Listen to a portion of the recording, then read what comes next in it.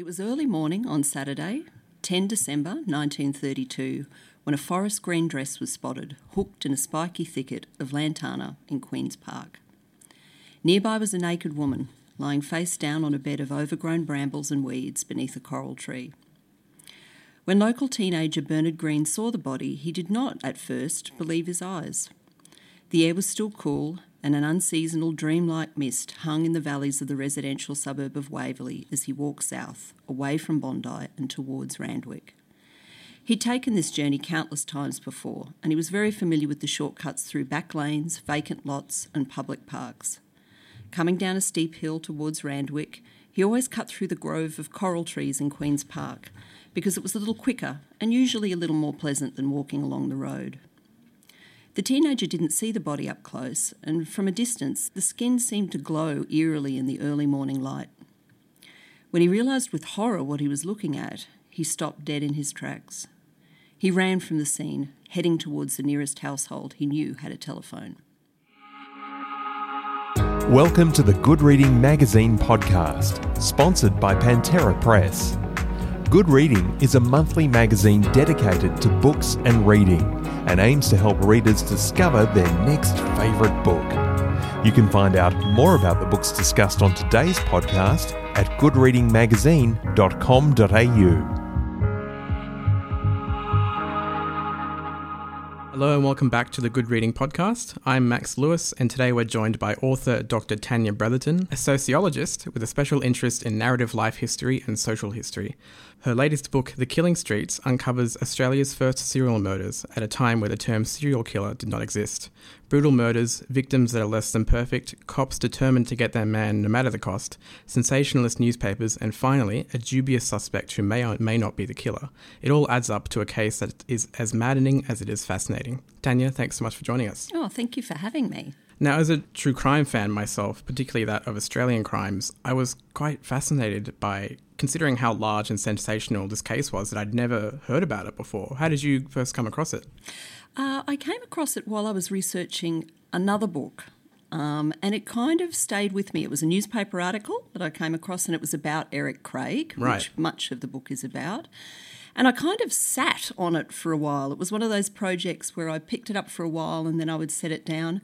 And then we had another couple of quite high-profile, very recent, horrible cases in Melbourne, Jill Meagher and Eurydice Dixon, and it made me return to it with fresh eyes. Yeah.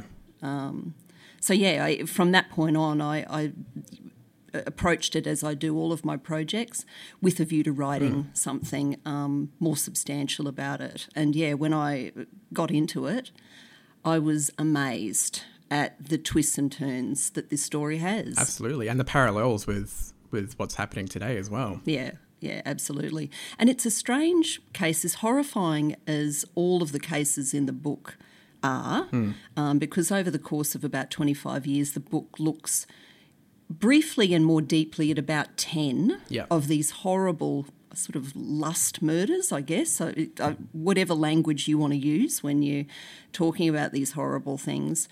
As horrifying as it is to say, it's like every age has been defined by one of these crimes. When I was growing up in Brisbane, one occurred, and it was sort of burned into the consciousness of all the teenagers in Brisbane at the time. So, I'm very aware that it's a horrible thing that just seems to stay with us. Absolutely. And in the research, it seems like there's so much more research than your previous two books. There's court transcripts and newspaper excerpts and everything. How different was this process of research for you? It was, the volume with this was enormous. Absolutely. Much more than the other two. I think because the other two books could hone very narrowly in on a specific family, this became much bigger. Well, I didn't want to spoil too much of the book in this podcast because, as you said, the twists and turns in this case have to be read to be believed. But I did want to get a bit of backstory and context on the landscape that the book takes place against. And one of those is that it takes place during the Great Depression. And a lot of people might have seen scenes of the Great Depression in books, films and TV, or they might have spoken to their relatives about it. But I guess it's harder to gauge how it was exactly in Australia. So I was wondering if you could give some of that context of what the Great Depression was like in Sydney. Yeah, look, I'm fascinated by that as well. And one of the reasons why I think Eric Craig as a character was such an interesting figure to zoom in on is because he really was experiencing the Great Depression. Absolutely. He had been out of work for several years.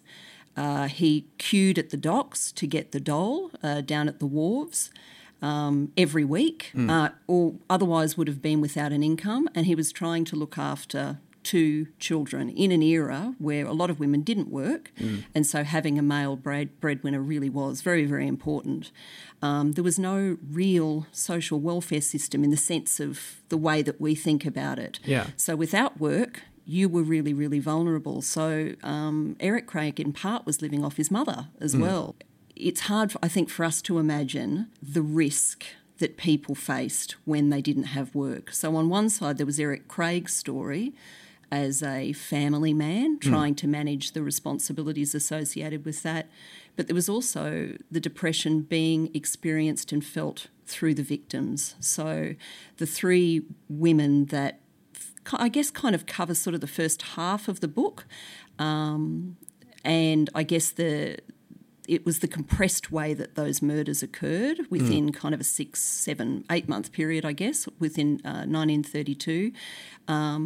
They were all working as prostitutes, and it was very clear that it was out of desperation because it was one of the more recession-proof occupations that you could participate in. So it was a way to get money when other options were not available to those women, because jobs were being given to men. Given the whole breadwinning society that Australia was built off during this time, it would have been quite emasculating for a man, for a head of the family, to not be able to sustain that image. So would the social pressure of the Depression potentially have caused a lot more, I guess, violence and aggression in men at the time? Yeah, I'd never actually thought about it that way, but that is a really interesting way of seeing it.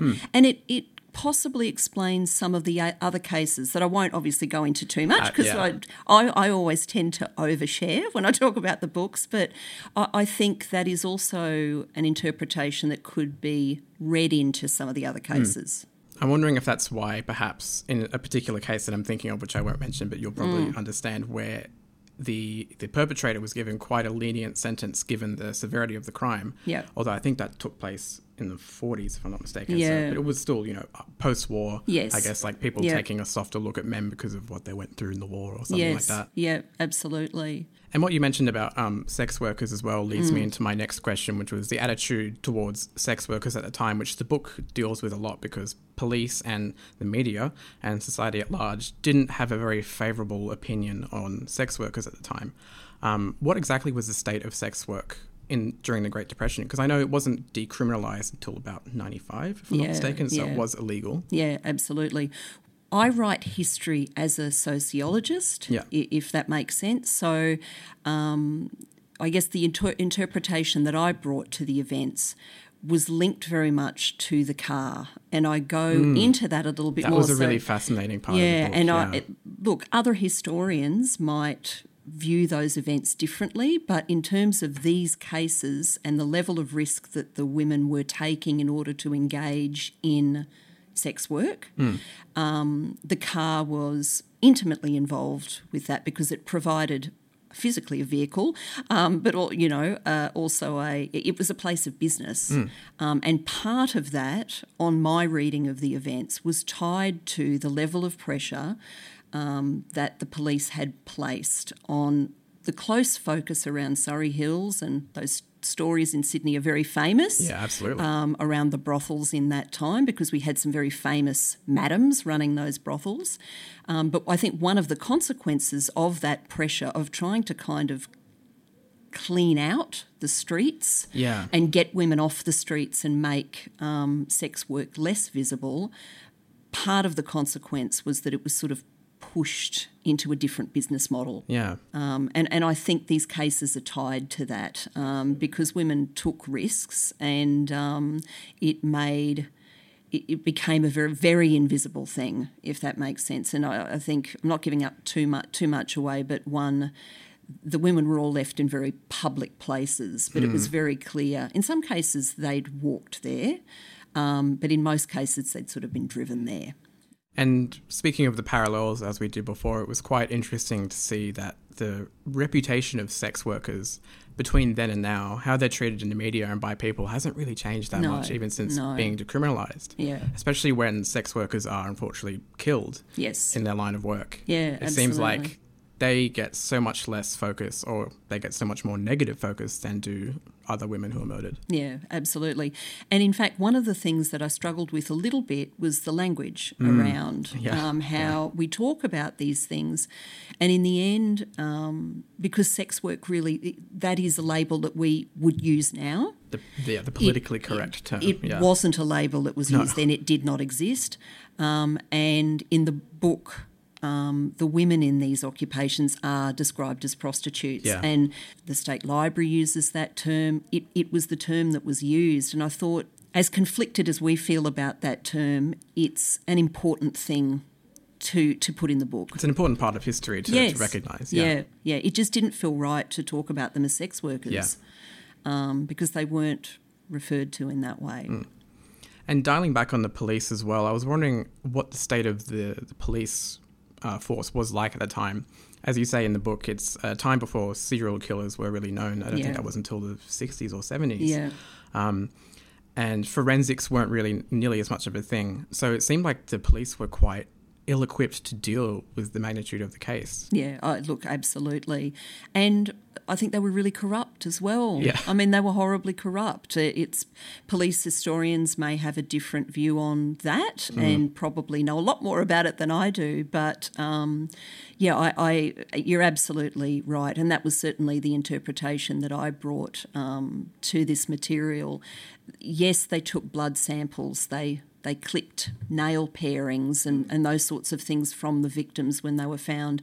There wasn't a lot they could do with it. They could determine that it was human blood, maybe a blood tape. Yeah. Other than that, fingerprints they could take, and in fact they became kind of ingenious about how they got fingerprints or lifted fingerprints off victims. There's one case I talk about in the book where a victim had been left in water and they basically peeled the skin off the victim's hand like a glove in order to get an image of what the fingerprint looked like. But then they really couldn't do a lot other than basic identification. So there's no DNA, there's none of that stuff that we kind of use now to link a suspect to a particular crime or crime scene. So in the absence of all that, what we had was them trying to drum up a whole lot of witnesses and run around madly doing probably, what was one of the biggest, door-to-door. You mentioned that. It was something like a 1,000 or over 1,000 doors in one day. Yeah, that's right. So I think out of desperation because with 3 murders occurring in such a short space of time, the pressure was on. So they had to find someone, and so they did. The police did quite mishandle the case. Do you think that was because of the lack of technology and means available to them, or was there something more, I guess, sinister or organised at play? It's hard. I struggled a little bit with how to write that as well, because there is no doubt they had a level of challenge that's difficult for us to comprehend today. It would have been really hard police work. I also think they were corrupt. Yeah. I mean, I even the way that they engaged in the interrogation. Now, we know that people can be bullied into giving confessions. I think they knew that too. They had to know. Yeah, they had to know. So I think it's a bit of both in answer to your question, probably. And my final part of getting some context around the landscape of the book is to deal with the media as well, because the media plays a huge role in how the case unfolds and how it's perceived by the public, creating public panic, shaming the police, and even influencing witnesses and the trial that ultimately occurred. It's almost quite unbelievable how outlandish the media acts during this time. Could you give a bit of a context on the state of journalism and print media in this time, and I guess how they were able to get away with what they did? Well, the one thing that I have found fascinating, and it's come up in the other 2 books that I've written as well, is how closely connected the media were to the police. Yeah. So they used each other. in the firm belief that it was in the best interest to get as much information out as possible, to make the police appear that they were always in a good light. That kind of went a bit sour with this case because it became very obvious that not enough was happening. So, I think that's probably one of the things I've learnt over the course of all three books. There was a deep connection. There was a lack of awareness, I think, that if you keep printing photographs of the victim and doctoring them and at the same time trying to drum up witness statements and using that photograph, which is what the police did. They would keep going back using a photograph combined with lineups, and they would keep repeating that process until they got the answer that they wanted, because they very definitely wanted to nail Craig for it. And I don't think I'm giving too much away to talk about that. And, of course, I'm not involved in the police and I'm not involved in the media, but just in seeing the more careful way that the police manage the media these days in terms of controlling the amount of information that they release so that it doesn't then tarnish an investigation later on. There was little regard given for that back then. And the legal system as well finally plays a huge role, at least halfway through the book, with the trials of Eric Craig. What was the legal system like back then in terms of how they, could go about prosecuting criminals? Craig was prosecuted. He faced mmany trials. Let's put it that way. So he was tried over and over again for the one crime. Yeah, which today seems impossible. Yeah, it's just extraordinary. But it was also an environment where getting good legal representation was difficult. They weren't a wealthy family. From my memory, and it's been a couple of years since I've actually written the book, but the legislation supporting, effectively court-appointed, I don't know that we use that language, but public purse-supported representation, that was only a very recent thing. Craig had very little control over the defence that was presented on his behalf. And even in terms of the documentation, no one says it, but within there's one case where a lawyer refers to, well, look, I'm basically standing up in court and I'm representing this man for his life because you face the death penalty if you were convicted of murder. The stakes were high, and the lawyer makes reference to, well, I got these papers last night. Yes, very different. Aside from the brutality of the crimes, there's a lot in the book that's quite maddening as to the police procedure and the way that the victims are treated, all of that. What else surprised or shocked you while you were on your fact-finding mission for the book? Probably the fact that even in the context of it being a very judgmental society, so little was done, particularly with some of those earlier cases. So there's a lot of focus in the book over the cases that happened in 1932, but many of the women that died over the course of that 25 years were engaged in sex work, and it was very, very clear that no one really gave a damn. Yeah. And that shouldn't have shocked me, and it still did. Well, yeah, given how our society treats sex workers now, it shouldn't be surprising. It shouldn't be surprising because we know how abhorrent and the level of judgment around those activities then in the 20s, because it deals with the 20s as well. But I was still really shocked that as a society we could have let that happen. Well, the book has a really great quote where it compares the worker working on the Sydney Harbour Bridge, how he risked his life every day to feed his family, and the sex worker trying to feed her family doesn't receive the same regard. Yeah, okay, there we go. It really did shock me, because there was so much that, if you look at news of that time, it was saturated with stories about the bridge. It opened that year. Yeah. And in all of the decade leading up to that, it was all anyone talked about. The lead up to building it, then the process of building it. You're absolutely right. And there's very heroic stories about the workers and the level of risk that they were forced to undertake, and that some men lost their lives during that process. Yes, the parallel did not apply to women that were also trying to look after their families. And there's one case that I think I talk about it at a couple of different points, but one of the women that died she had a daughter that she was looking after. Very sad. Yes, well, without spoiling too much of the book, I did want to ask you a couple of questions about your interest in true crime.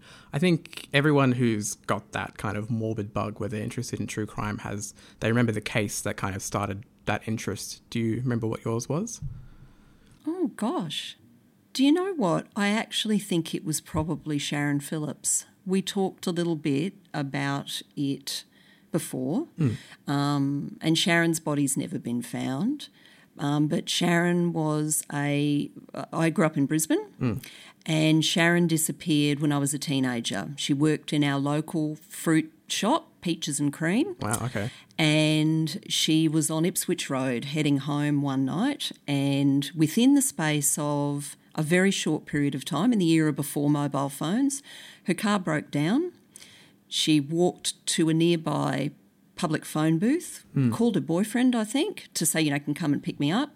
And in the space of time, and I think it was half an hour or some crazy amount of time, he arrived and she was gone. And that then became something that Brisbane, I think it's still, I think even last year, it was in the news media again. I actually think if I really thought about it, that's probably what it was. And it's been there all that time. And it seems a bit morbid to call a case your favourite, so to speak, but is there a case worldwide that springs to mind as the case that you're fascinated with the most?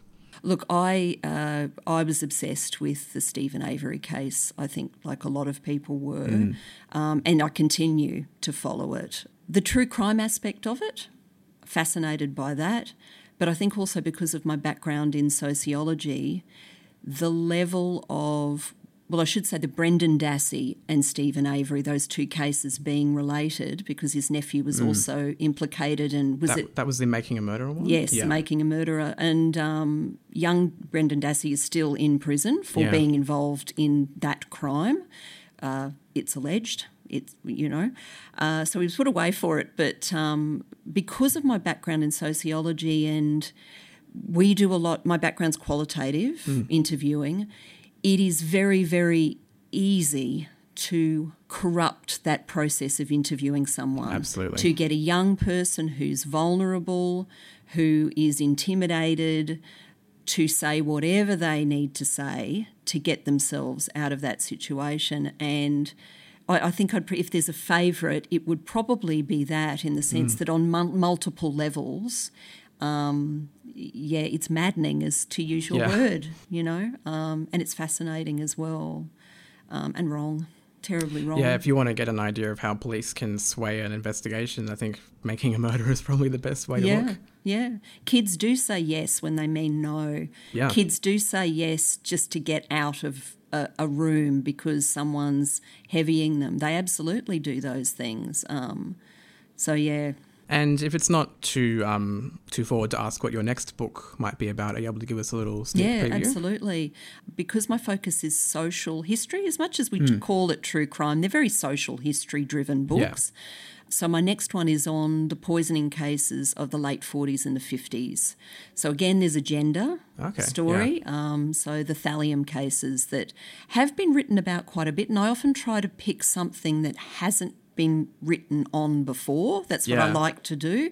And these ones have been written on, the thallium poisoning cases. There is a little bit around, but I hope I'm approaching it in a slightly different way. So it'll be the 40s, 50s. That's another one I haven't heard of, so I'm looking forward to it. Yeah. And that wouldn't happen to be related to the Somerton man case at all? No, I was listening to... Yeah, he was alleged to be poisoned, but they couldn't find any in his system or something like that. But so I'm wondering if... I know it wasn't, but it was plagued with the same challenges. We talked a little bit about it before, didn't we, about the fact that the level of science... Yeah. It was a different set of tools that the police had available to them. But isn't that a fascinating case, the Somerton one? I look forward to reading it. Thank you so much for joining us today, Tanya. Thank you for having me. It's been a pleasure.